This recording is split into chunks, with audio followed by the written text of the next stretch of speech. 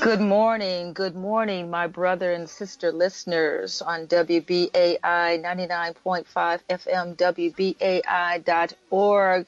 It is a glorious morning to be alive, to be healthy. For those of you who are struggling with health issues right now, I want you to know and I want you to think and deeply, and I want you to understand that we are trying to lift you up through spirit.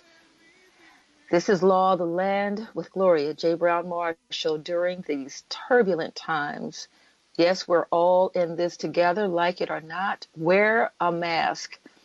Like it or not, we are trying to survive. And many things come to mind, but I want us to know that 100 years ago, the Spanish flu was ending, that it was a global pandemic. And we use the word pandemic because it involves more than one continent. When there is an epidemic that involves more than one continent, it's a pandemic. And I also want you to think about, and we're going to focus a little bit, not in this particular program, but coming up in the future, what is happening in Africa. That will be one of our upcoming programs because we're focused so much on Europe and America. During the Ebola epidemic, we saw that there were many people affected, many lives lost. And sometimes we can sit back and be a little cocky, right? Is that the American spirit, to look down on others and as less fortunate and be cocky about our esteemed positions? But now we're on the other side of that. And there are very few cases of the coronavirus on the continent of Africa. We need to be looking at that. We need to be thinking about what are they doing? What did they learn from the Ebola crisis that prevented the outbreak going to the extent it has in the United States? That will be a program we have coming up in the weeks to come. However, this particular show is going to focus on health disparities and the virus. And as I said, we can look at what's going on with Africa and those health disparities continentally. But today we're going to look at health disparities nationally, health disparities and the virus. And our guest will be Dr. Candace Johnson, who is on the faculty at Virginia Commonwealth University. And then we're going to look at voting rights during the pandemic. Dr. Johnson. Good morning. Good morning. Good morning. Thank you so much for joining me.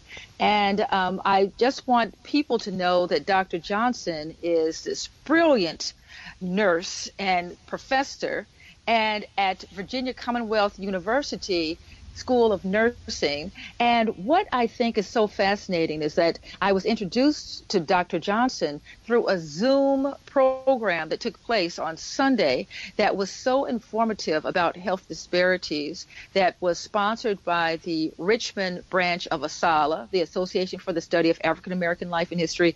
And for full disclosure, I am an executive council member of ASALA.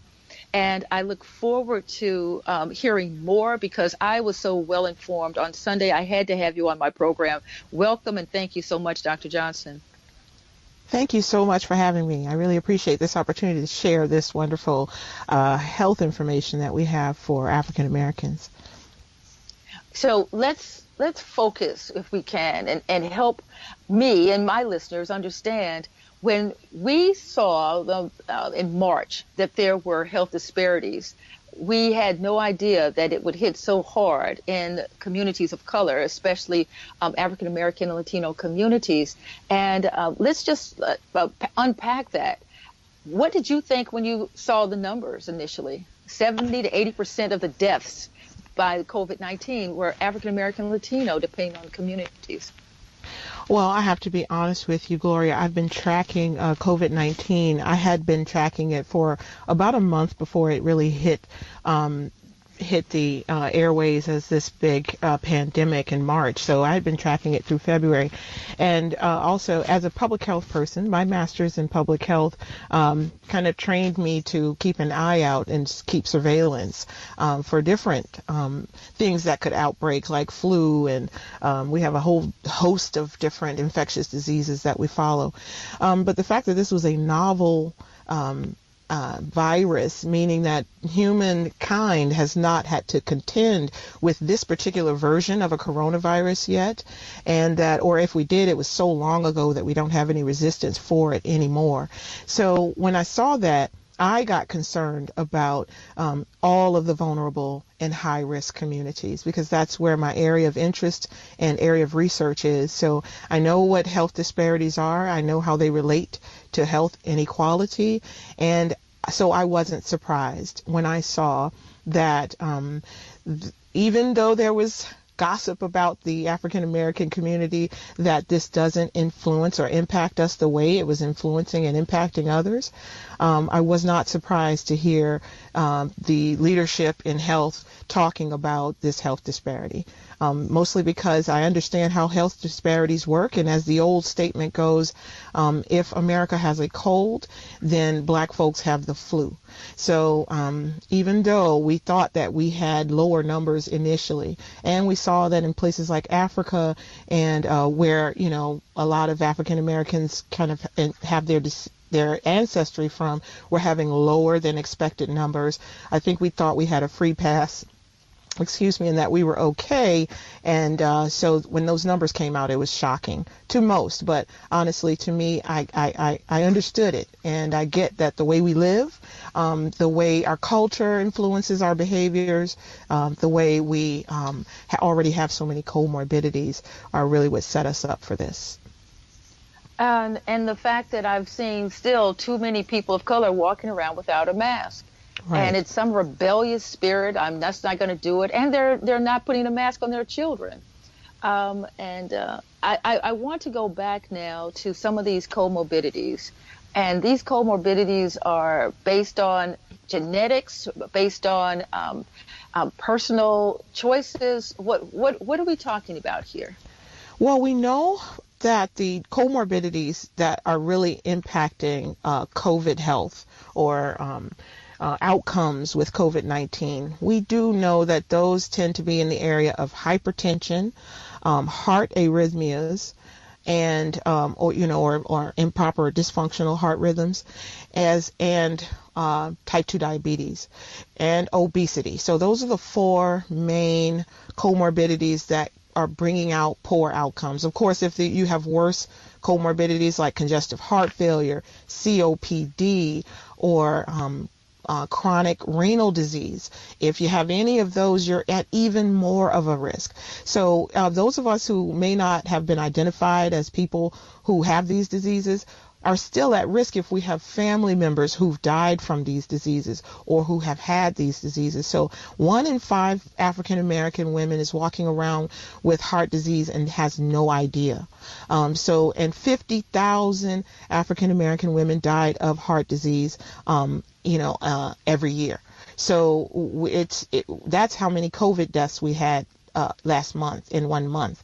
So if we can get an idea of what that big number is, we would know that as a group, we are highly at risk, African Americans and Latinos, which I know, have a high population in the New York area. So they are also, have this, I wouldn't say it's genetic predisposition. I would say, for your listeners, epigenetic is more appropriate, because it's what's happened over the past, I would say, few generations that have influenced our health the most. So it isn't so much that we inherit disease, but we inherit behaviors that influence disease. So like poor eating habits, sedentary lifestyle, all of these lead to these poor health outcomes. And a lot of them are, as I mentioned in that talk that you saw last Sunday, a lot of them are structural or take place above the level of an individual's ability to make a good choice. So not all of it is the fault of the people who are suffering from that disease, but African Americans and Latinos do carry a large burden of disease. So it's not, COVID-19 is not genetic. However, it's an opportunistic virus that will take advantage of any vulnerability that you have. And in the case of African Americans, our vulnerabilities are these comorbidities that we already have. I'm glad you put it in that vein in the end, because the disease is taking advantage of what the vulnerabilities, health vulnerabilities are within individuals, and Mm-hmm. certain individuals, based on history, based on their ability to access health care, based Mm-hmm.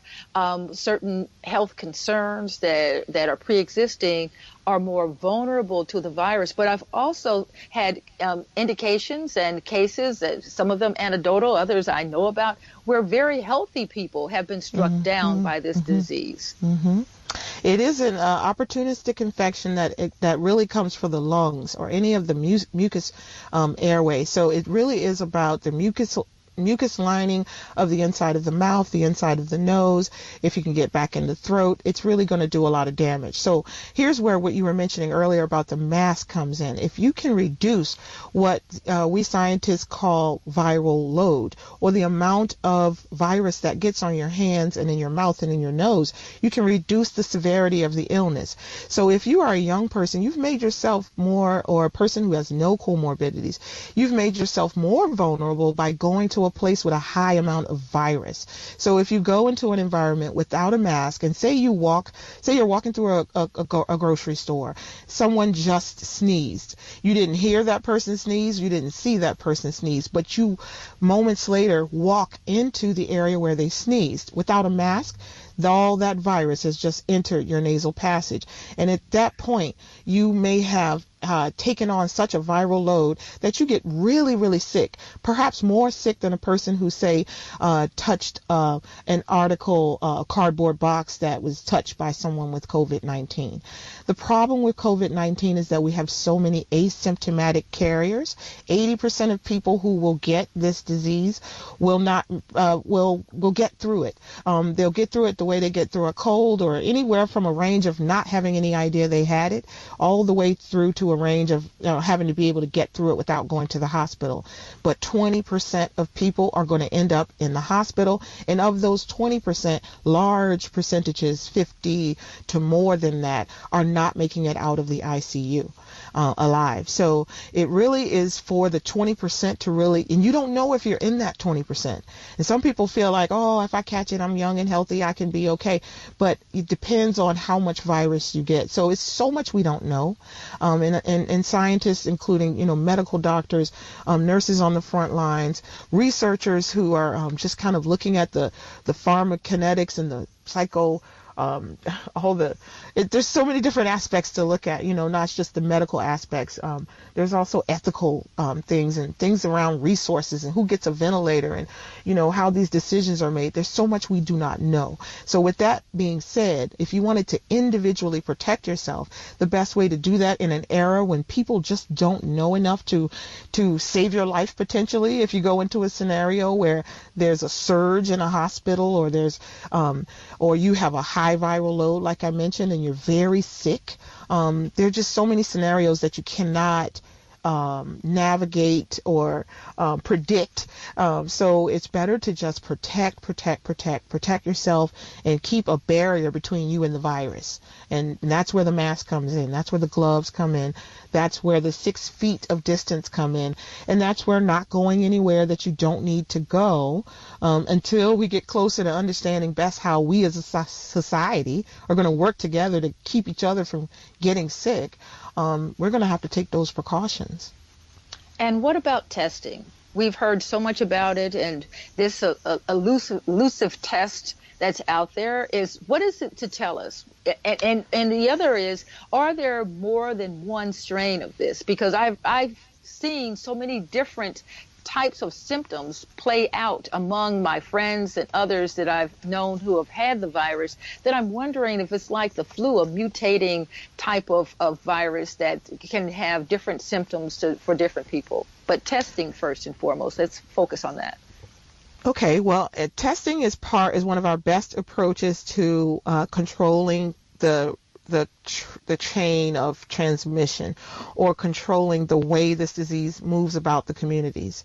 So because testing allows us to find out who those individuals are who actually have the disease, or have the disease in their bodies, right? So after we do that testing, and that's a That's a pretty sophisticated test, and that's why there's so few of them. States are trying to ramp up their ability to get these tests out to people, but right now you still have to meet a certain criteria to get a test. And although we have the knowledge of how to make these tests, we don't have all the materials that we need. So tests are few and far between at this point. They should ramp up a little bit more, and you have these commercial tests that are coming out that will allow people to at least have an idea of whether or not they may have been exposed to the virus. That being said, once you get a test and you report a positive to the health departments, they can start what's called contact tracing.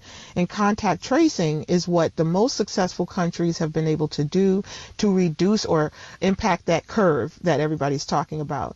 Because we want to flatten the curve, but we also want that curve to go back down in a steep decline. And we're not doing so great at that as a country right now. We are experiencing some flattening, but as the states reopen, there will be there's a potential for there to be less flattening and possibly even a resurgence of cases. If that is the case, then we need to be testing people who think they have it or have been exposed to the virus, and then having the investigators come out and find out all of the people, and we call that contact tracing, where they found out all of the people you may be exposed to, so we can then go and test those people. And then once you know who all the positives are, you can separate the positives from the negatives and keep people from contaminating each other. If we don't have the testing, we could just be out there just mixing with one another. And there's a thing called the R0, and I know it's a super sciencey term, but it really just means the lower that number is, the less people you can infect, or the less people in your community are getting infected. Right now in the New York area, it's about 1.1, which is pretty good. And we would love to keep that, I'm sure. However, at the worst of what was happening in New York, it was up to 6. All right, and 6 means for every one person that was getting ill or getting a positive diagnosis, 6 other people were getting sick because of them. And that's why you all experienced such a huge outbreak. And it's because, you really couldn't control that. But now that it's at a better control, down to about 1.1, you want to keep that number low like that. And I know that's what your governor is using to maintain or decide how they're going to be making decisions moving forward. So that contact tracing and testing and isolating the sick people from the people, or the people who may not be sick but still are shedding virus, they also need to be separated. And if we can separate those people, that's going to be complicated as well. But if you out there think you have been exposed to COVID-19, or you're going through the symptoms, or you have a fever, as you mentioned earlier, Gloria, people have different symptoms. And one person's COVID experience is going to be different from another person's. I have a list of symptoms here that is pretty long and pretty general. So, really, that fever is in about 90% of the folks, and it's a low-grade fever that hangs out at about 101, 102, 103. That might not be low to people, but that really is a fever that kind of stays with you for about 3 or 4 days. That is really a sign that you need to get something checked if you haven't been checked. And there are protocols for going through the process of going to an emergency room that are more complicated and protecting of the community than people might think. So there's a protocol, and it is important to go to the ED if you think you've been dealing with a fever for more than a few days, or call your doc and see if your doctor thinks you should go to the emergency room, because fever plus pain while breathing is not a good sign. And some people get to the shallow breathing, and that becomes a problem for them. But if you have severe pain when you're breathing, that is a sign that you need to go to the hospital. Or if you feel fainting, a head, like a light-headed, or like you want to faint when you're getting up to go to the bathroom, because it's really hard for people to move around, and it's really hard for people to fatigue. The fatigue is really bad with this. So a lot of those common symptoms are indications that you need to go and get things checked checked out at least by your doc.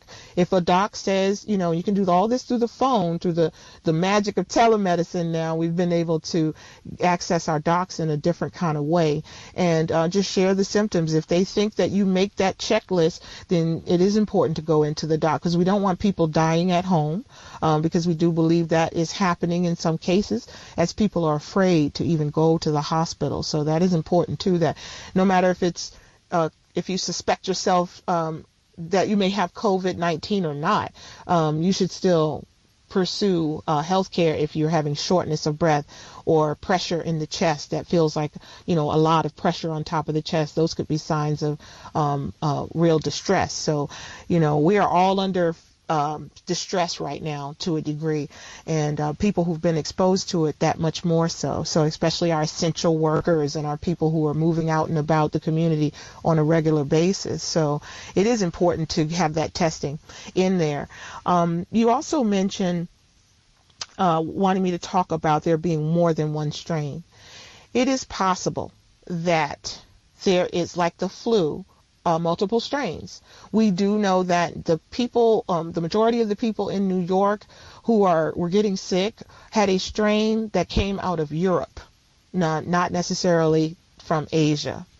So that tells us already, even though we do not know enough, that tells us already that there's some mutation going on, because this is all DNA and RNA, which are traceable. So we know that through just criminal justice system, that you can use DNA to isolate and tell whether or not something is associated with a particular individual or organism. So in this case with COVID-19, we can see that there are multiple strains, because the people in New York, when they go to check the DNA or the RNA of this virus, they see that it matches up with the virus that was in Europe.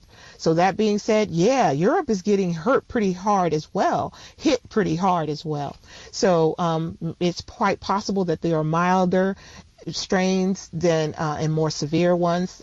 All this is information we will know more clearly down the line with research, but I would say, based on this idea that we know is a different strain from Europe than the one that was in China, there is concern. There's a cause for concern with regards to just avoiding all the strains, because you never know which one you would pick up and what version of the illness.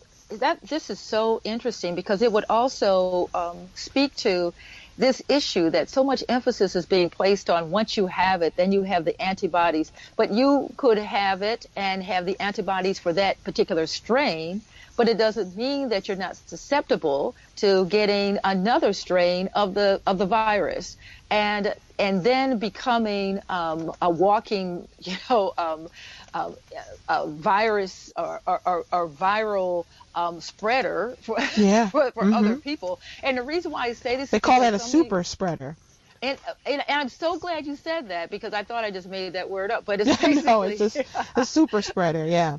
But what my concern is, it seems that we keep grasping for the magic bullet that's supposed to come in and save us all. And the idea is, you get this finally, and you have, like, the herd immunity, that people have been using this phrase. And then once you have it, it's done. And then you can go on about your business, and you can wear a bracelet that shows you've had it, and then go to work and walk among different people, because you have this immunity now and then antibodies. But what you're saying now is that's a possibility. That's not true, because if there are other strains, just like the flu and other things, that you can get another strain and still be someone who can be a super spreader. Well, the World Health Organization has already made the statement that you just said. They said that we cannot be for sure that this particular this version, or this virus as it is right now, will be that if you have been exposed to this virus, that you will be protected from any future versions of the virus. They cannot safely say that. And that is what makes making this antibody test so complicated, because perhaps you have antibodies for a strain, but not for another strain, or perhaps you have antibodies and you get a false sense of security, and you move out and about the community, thinking that I don't need to worry about getting sick again. And then you, oh, God forbid, you're also still shedding your virus. So say you haven't finished the course, because what we're seeing is what the scientists are seeing is that people are shedding virus for up to 2 or 3 weeks after they no longer have symptoms. So they may think like with sometimes when we take antibiotics and we start feeling better, we don't take any more. But then we find out later that the infection is still there. We're seeing phenomena like that in medical environments right now with COVID-19. So again, there's so much we don't know that we can't speak with any assurity that, oh, if I had it before, I'm not going to get it again. And it is important. What if you're a super spreader? If you are, then you also should not take a laid back approach to having been exposed before. Everybody should be thinking, if I have gotten sick before, that's all the more reason to protect myself and others around me. But if I haven't gotten sick, then it really is a cause for, especially if you're living in a high density area or an area that was impacted, because that means there's more virus out there for people to acquire. So, and if you're in an area that uses a lot of common spaces like public transportation or even, common playing areas or parks and things like that where people are touching surfaces, then, again, all the more reason to be careful and to be wearing a mask and definitely doing what I call fingertip management, where you are keeping an eye on where your fingers go. So whether you're wearing gloves or not, because a lot of people get a false sense of security from wearing gloves and they think that the gloves are protecting them, but they don't realize they still touch their face with the gloves. That's why masks are good. They remind you not to touch your mouth and your nose. Even when they're not actually keeping the virus out, it's just limiting the virus. And masks are for the mask wearer, to protect others. They are not necessarily receiving full protection when they're wearing these face coverings that we're making in our homes. So it is important to know that as well, that just because you have a face covering on, it doesn't mean that you're protected from COVID-19 fully. So it is important to have the social distancing, watch where you put your hands, use hand sanitizer, because we do know that the alcohol works even faster than some of the other methods. So all of that is going to be our best approach to mitigating this thing as we move back out into the communities, because it's with us. COVID-19 is with us, and it's going to be with us for a while. I do believe we're going to be under this new normal for at least 2 years. That's just my opinion, and don't take it with a grain of salt. The Spanish flu lasted from 1918 to 1920. Absolutely. And Ebola lasted some time too. I mean, it continued, even though when it wasn't in the news, it was still continuing in those communities in Africa. Right. Well, Dr. Johnson, you must promise to come back. We want you to come, if not next week, then the week after, and as many weeks as possible. You have been a delight and so informative. But please, our listeners are asking right now, will you come back again? And if so, we would be delighted to have you. I will be happy to return. I'd be happy to return. Thank you, Dr. Johnson, who is currently on the nursing faculty at Virginia Commonwealth University School of Nursing, teaching in public health and population health nursing. And we thank you so much for all of your information. Yes, ma'am. And be safe. All right, you too. Thank you. Thank you. This is Law of the Land with Gloria J. Brown Marshall. We have a little bit of time right now for us to very quickly go to Jarek Berg. And I know it's difficult during this time, but where else can you get this information, and how else can we continue to do the work we do without your support to keep the lights on, to make sure that we can still take advantage of this media to contact you, communicate with you, and keep you up to date on things like the coronavirus, as pointed out by Dr. Johnson, and voting rights, which, of course, as I've told you, I've written the book, The Voting Rights War. If you have a chance to get that book, you'll learn more about how long we've been in this struggle, the battle for voting rights, and how this pandemic has been used by some politicians to be a power grab. But we also have a lot of reforms taking place. And Attorney Jared Berg, who's been on this program for many years, he's our go-to guy for voting rights. Thank you for being so patient, Jared. Thrilled to be here, Gloria. Can you hear me okay? Yes, I can. And so I know we don't have as much time as we allotted, and there's so much for you to do. But you know you're our go-to guy for voting rights, and we will have you back again to discuss more of these important issues, especially during this year of the 2020 census, going into the national election, many local elections. So please give us an update. What is going on with voting rights legislation reforms in the state of New York, and if you can, around the country? Sure. Thank you, Gloria. And thrilled to be back. And you're correct. This is an evolving situation. So I'm happy to join you as these programs change over time and the state of emergency continues to evolve and hopefully go away. So last we spoke, the concern regarding civil rights safeguards that are needed to meet the new challenges and hurdles and restrictions during a pandemic.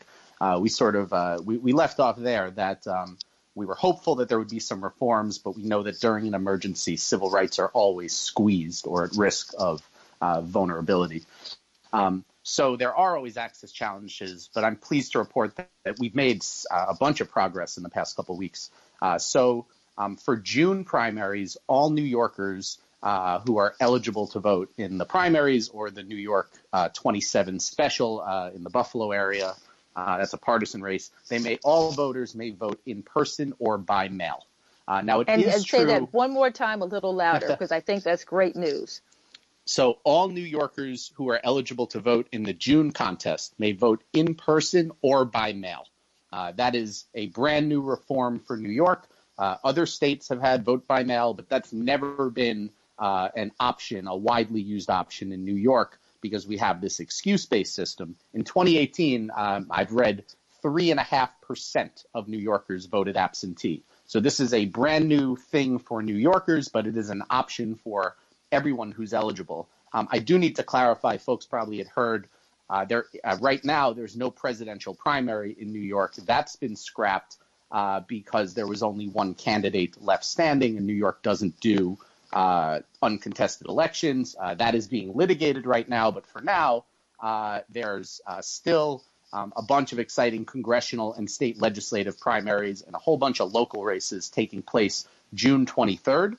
And so now folks have the option to vote by mail or early or on election day. We're encouraging as many folks as possible to take advantage of that new option and to vote by mail or to vote early. So I'll quickly run through that if that's okay. So vote by mail, you must request an absentee ballot. The good news is New York City launched a fast and easy online form. So that's the best option for people who have internet access or a smartphone. Go to the New York City Board of Elections website. I recommend you do it right now. Take less than 2 minutes to submit your information, and they will mail you your absentee ballot. That will come with postage paid return, which is another major win. It sounds like it shouldn't be a big thing to cover the cost of a stamp. But in the pandemic, putting aside the poll tax nature of this, which is its own conversation, during the pandemic, requiring people to go find stamps would totally undermine the entire purpose of this exercise. So the governor is covering postage paid return, which is a good thing. And so for folks without internet access, everybody will be mailed an application form, also postage paid return. Now, when I say everybody, we mean eligible June voters. And of course, it needs to be said, New York's voting rolls are sloppy. They're not clean. We don't have automatic registration. So the voting rolls are only as good as they are right now. If folks are eligible for June, they believe they're eligible for June, you can still make changes and update your registration. We have to empower people to help themselves and look out for their own interests. So we recommend people check their registration and get those requests in right now. I know folks are dealing, especially in our city, in our state, with a ton of hardship, but we've never been able to mobilize voters this early in the process. So people get those requests in now. Ballots will start going out in the coming, I think, next week and the following week.